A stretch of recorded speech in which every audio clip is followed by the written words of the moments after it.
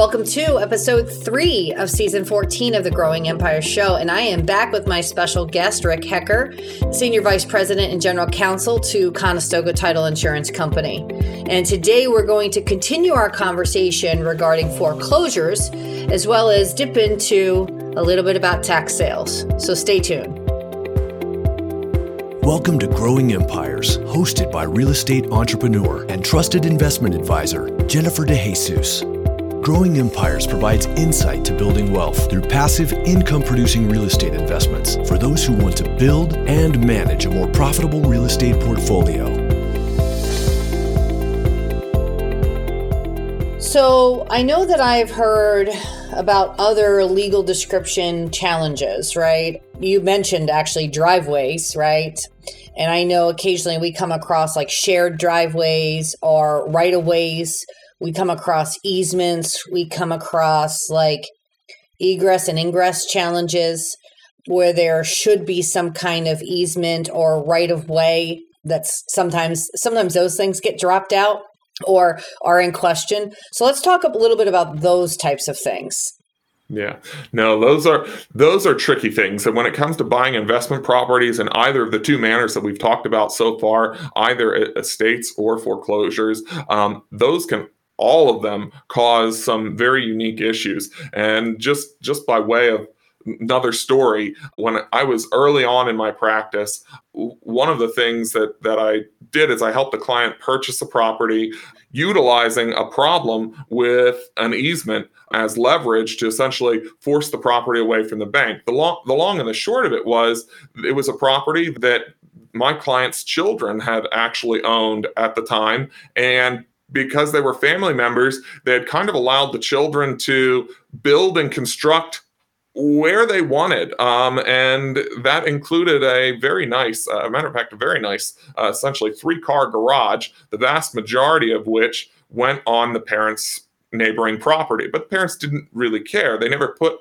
an easement in place. They never did anything along those lines because it's their kids. They were fine with that. It included a very nice driveway, and it was really the only access to the property was driving up this driveway to the large 3-car garage. And the driveway, not the whole way, but for a large portion of it, traveled on the parents' property. Again, that was okay because the parents didn't have a problem with it. But at the time that the foreclosure came around and a third party came in, that became a massive issue for the parents. And there was no recorded easement. There was no right for the garage to be where it was or for the access driveway to be where it was. So it led into some very long negotiations that ultimately resulted in the parents repurchasing the property back from one of the investors that had purchased it out of a foreclosure auction. And that solved the problem for all the parties involved. But the long and the short of it was that investor had to hold that property for a lot longer than I think he anticipated and never actually got to put it onto to the market at large. He was forced to deal with the neighbor and the neighbor exclusively to resolve the problem. Now, I do think he made it out okay. As far as I don't think he lost a lot of money in the transaction, but I think he probably did lose a lot of potential and time, and he probably had money tied up. I don't know if he had any hard money loans out there, if he was borrowing, what type of interest rate he was paying on those funds. But it was several months that he couldn't really do a lot with the property because even access was a problem.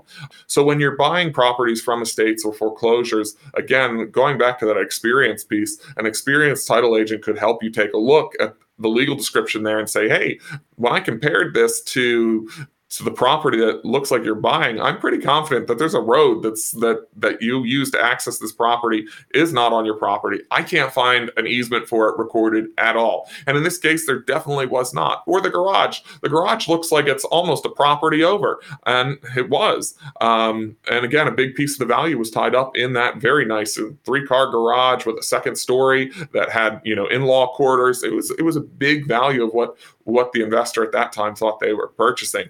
And the same goes for, you said shared driveways. Shared driveways also can be a big issue, especially when it comes to maintenance costs. There may be unspoken maintenance costs. There may be unspoken or unrecorded maintenance agreements that exist.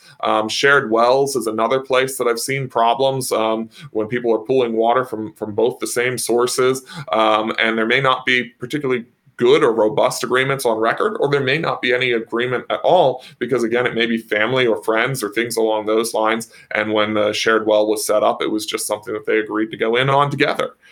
So all of those are very tricky issues when you're dealing with estates and foreclosures.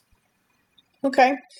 Let's jump into talking about the different types of liens that are on the properties. I mean, you did mention when we were talking about foreclosures, there's, mortgage liens, but what about like municipal liens, HOA liens, federal tax liens? What is the difference between all of those? Yeah.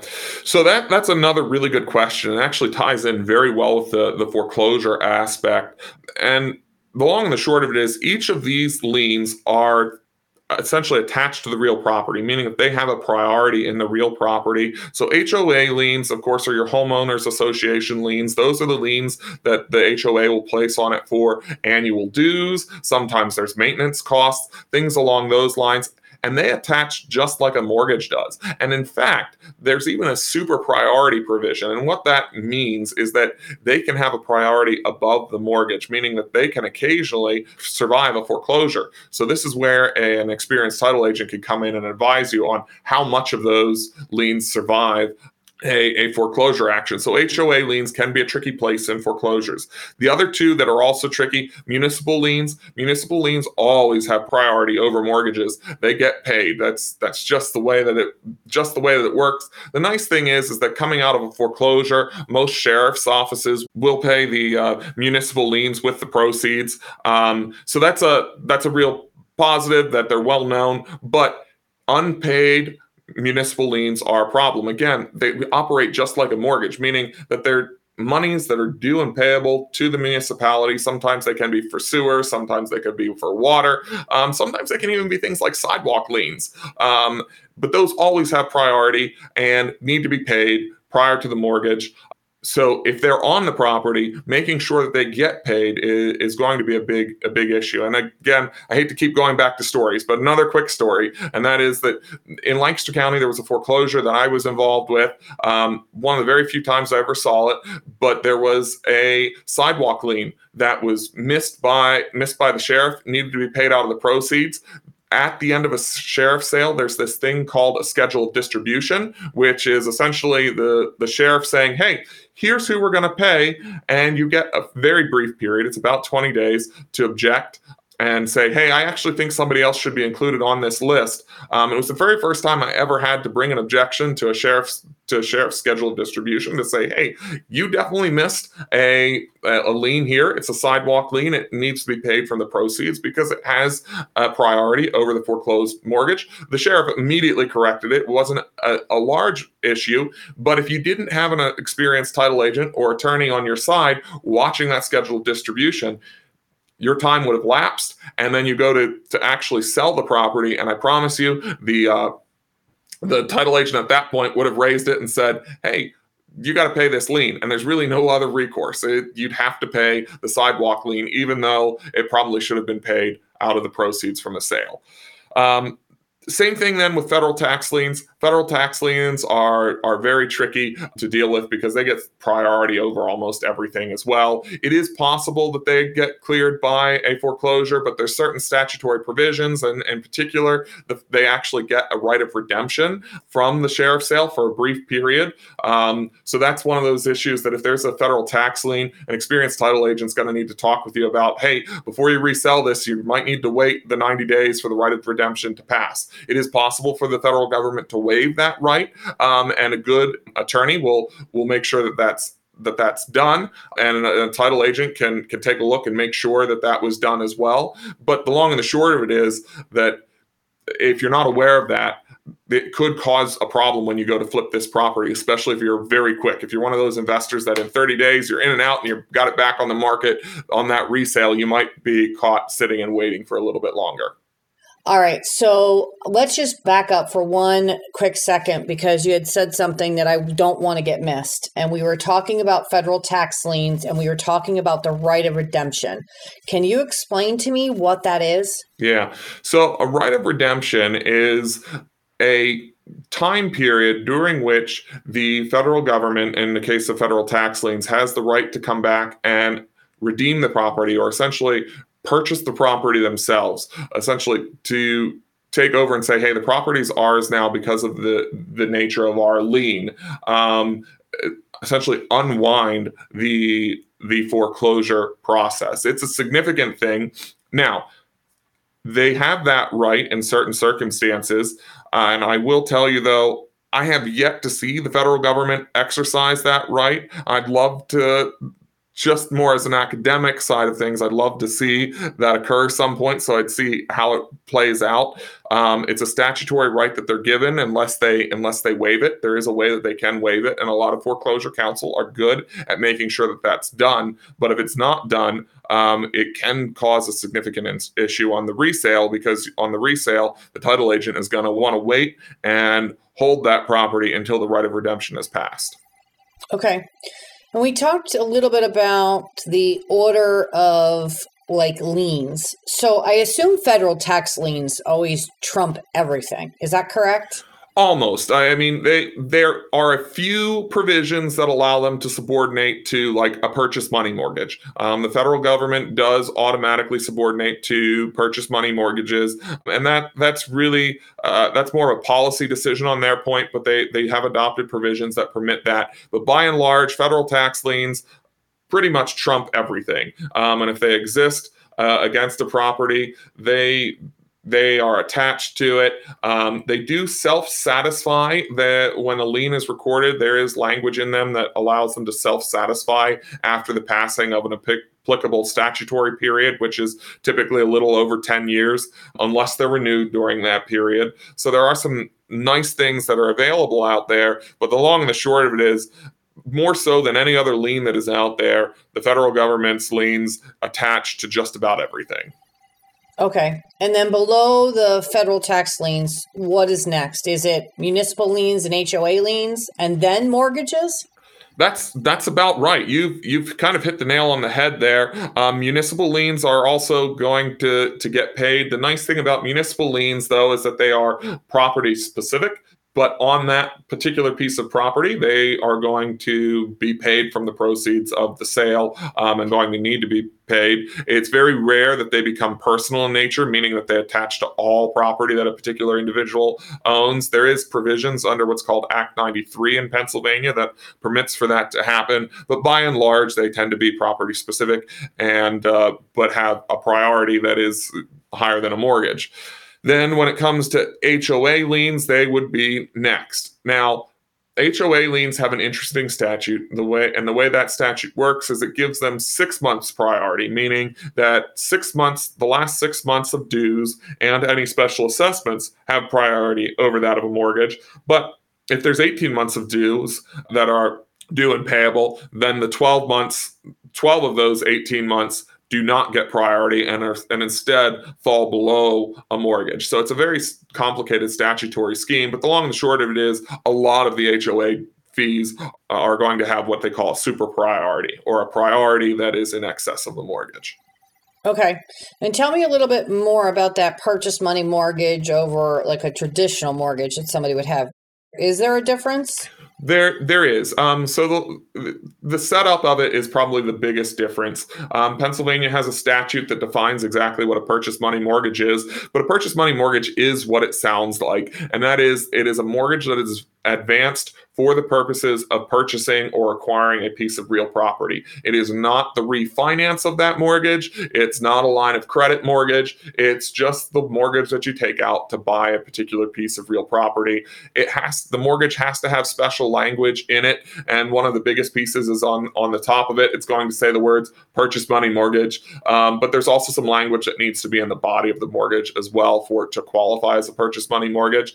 So those do have additional protections. Some of them relate to recording, but some of them also relate to priority.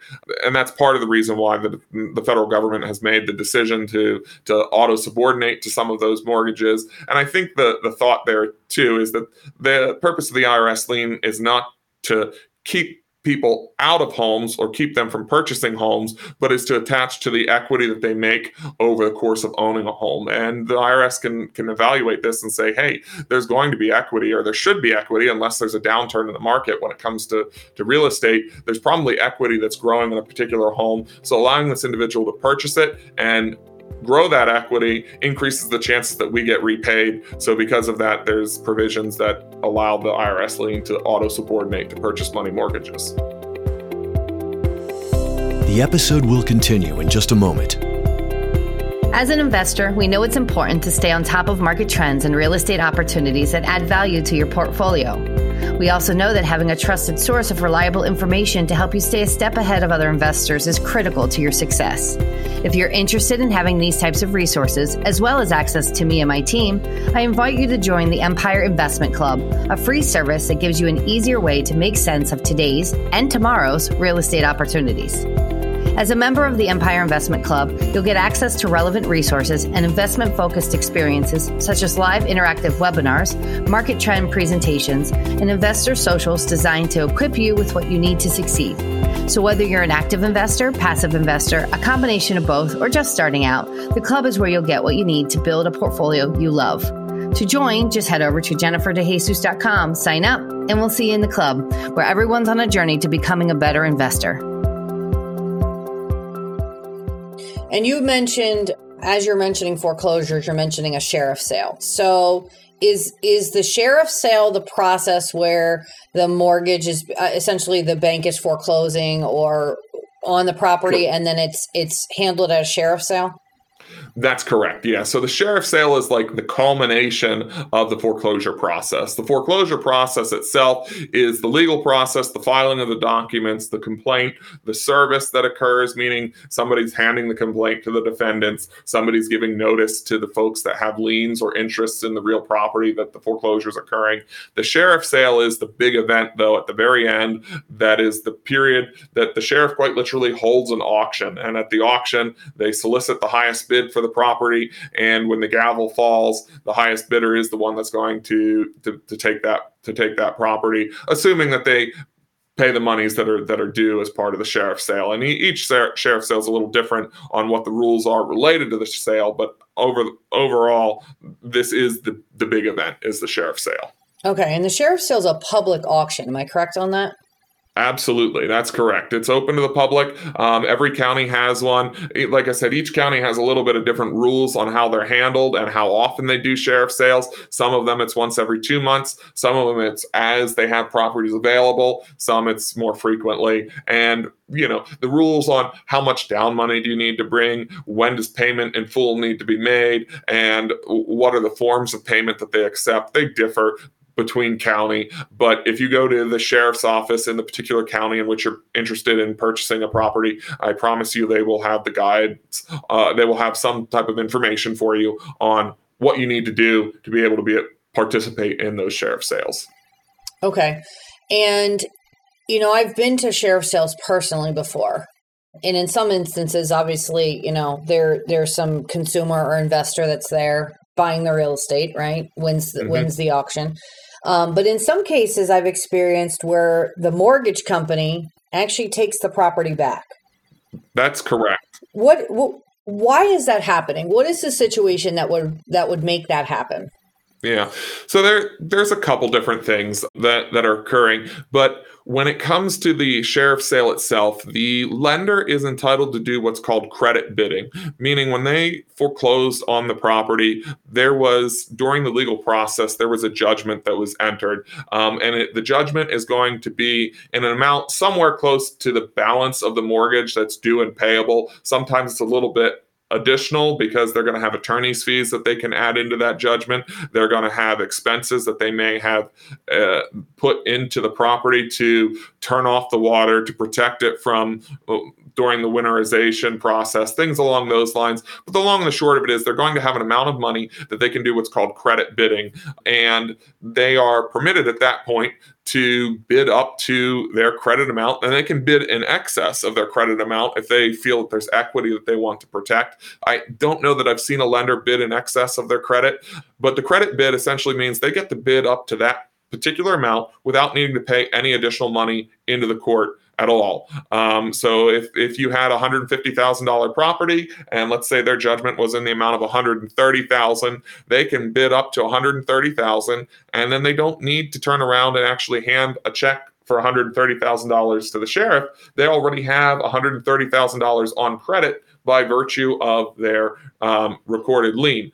And sometimes their credit bid is just so large that it exceeds the amount of the property, and so the lender's happy to take the property back. I will say that there was definitely a growing movement in a number of counties that lenders started to allow the foreclosure process to go through and to have properties sold to the third party, because there was actually competitive bidding occurring at the sheriff sales. And I think that's probably grown amongst counties presently, but there definitely was, many years ago, there was a pretty big bias to the lenders watching a property get sold to a third party, because there weren't a lot of investors showing up to these foreclosure sales, so they were going for very, very low amounts of money. So the lender was highly motivated to make sure that they made the largest credit bid that they could. So, for example, in Lancaster County, if you ever go to this sale, it is very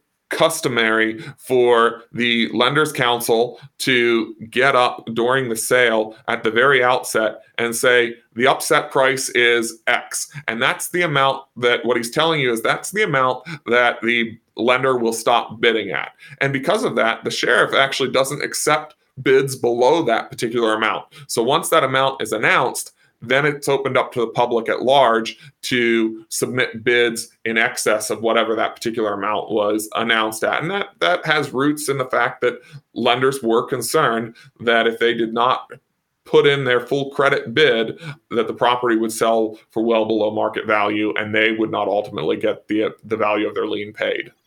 Okay. So I assume then once the bank essentially does their bidding, takes the property back, I assume those are then the properties that then hit the open market in some fashion later in time. That's correct. Yeah. Because that, as you were stating before, that must be because they believe that there's equity in excess of maybe what their debt is on the property. That's right. Yeah. And you may be able to talk to that more than I can. I know there are multiple third-party sites that are out there that solicit bids for these types of properties after the sheriff sale itself. Sure. And I'm sure you probably dealt with them before. I'm less familiar with them because a lot of times, if it hit that point, I was telling them, hey, go talk to your realtor, because they're the ones that are going to be able to guide you through the next step. Sure. Okay, so how does an investor protect themselves when buying a foreclosure? Like, how would you know ahead of bidding on something in a sheriff sale what liens are going to be required to be paid versus, we mentioned free and clear title in a previous, when we were talking about estate transactions, but in a foreclosure, how would you, as an investor, protect yourself when buying one of these to know exactly what debt you have to assume? Yeah. The best way to do that is to talk with an attorney that can provide you with a title search. There are some investors out there that have gotten comfortable enough that they can review the title search, but it definitely needs to start with the title search and then copies of the documents in the foreclosure. There are some experienced title agents that are happy to review those with you and work with you as well on that front, but you definitely want somebody, this is one of those areas that you want somebody very experienced to review those documents with you ahead of placing a bid in the auction. And I'll be honest, when I was in private practice, I know for a fact my busy time was always the few days leading right up to the sheriff sale, because that was the time that I personally was spending a lot of time searching, looking at the titles. So that way, when the investors called me and said, hey, I'm thinking about placing a bid on, 225 Main Street, what can you tell me about it? I could have a pretty quick answer to be like, hey, this particular property looks good, but the one down the street, they totally missed a mortgage, and it's going to have priority coming out of that sale. So unless you're okay accepting that mortgage and paying off whatever's due on that particular mortgage, you may want to skip that property. It definitely requires a lot of research and knowledge on a sale. Not something I would do on my own for the very first time, although eventually I know there are plenty of investors that once you get experienced in it, you can get comfortable with understanding what are the big things you need to watch out for. Okay. What is a upset tax sale? Yeah, that is a great question. So we talked a little bit about municipal liens, HOA liens, and federal tax liens. Tax sales are quite literally for real estate property, and an upset tax sale is the very first time a piece of real property is exposed to a public auction for the purpose of paying the back taxes that are owed on a particular property. In Pennsylvania, that's typically 2 years of back taxes typically makes a property eligible for exposure to an upset tax sale. And an upset tax sale is kind of what it sounds like, and that is essentially, as long as you are the high bidder coming out of the auction, you are paying off the taxes that are due. That's the real estate taxes that are due. But then the property comes with every lien attached. Nothing gets cleared in an upset tax sale. So an upset tax sale is a very tricky sale to be at and to bid at, because you need to know everything that's against the property, because you're assuming the property with everything that's attached to it. That can be mortgages. It could be municipal liens, federal tax liens. All of those things are coming with that property. Because of that, if you ever go to an upset tax sale, the sale prices are incredibly low, like very, very low. It's a lot of times just the amount that's needed to pay the last 2 years of taxes. So it may be $3,000 or $4,000, sometimes $5,000 or $6,000 that a property is going for. And while title can pass in an upset tax sale, you just have to keep in mind that you're also inheriting everything else that individual owed. And it's very rare to find a property that has equity in it at an upset tax sale, because the long and the short of it is that if they weren't paying their taxes, a lot of times that's the last thing that they stop paying. They usually stop paying a lot of other things well before they stop paying their tax bills. So equity can be hard to find here, but when it is found at an upset tax sale, it's usually a pretty large windfall. And so the investors that I would work with that did upset tax sales, they always said it was kind of like searching for a needle in a haystack. A bunch of junk, a bunch of stuff that you're never going to place a bid on. And you're looking at a lot of titles and trying to figure out, is there any equity here? But when you find the one, there's a lot of value to be had. And hopefully you're the only one that did the work to find that particular property, because otherwise you'll be in a competitive bidding situation. So a lot of work with a potential upside. So I assume the upset tax sales are also held at the county level. Is that correct? That is correct. Yes, that is county by county. Typically, it's held by the Tax Claim Bureau. And sometimes people also refer to them as sheriff sales, but in reality, it's really not the same, because it's a different entity that's holding the sale. But typically, Tax Claim Bureau in whichever county you're in is the one that's going to handle these sales. Okay. I hope you enjoyed our episode today and our deep dive into the foreclosure world. Rick will be back for our next episode, and we're going to continue our conversation regarding tax sales and get into the world of wholesales. So until next time, take care. For more information about how Jennifer can help you plan, develop, and manage a strong real estate investment portfolio, visit growingempires.com.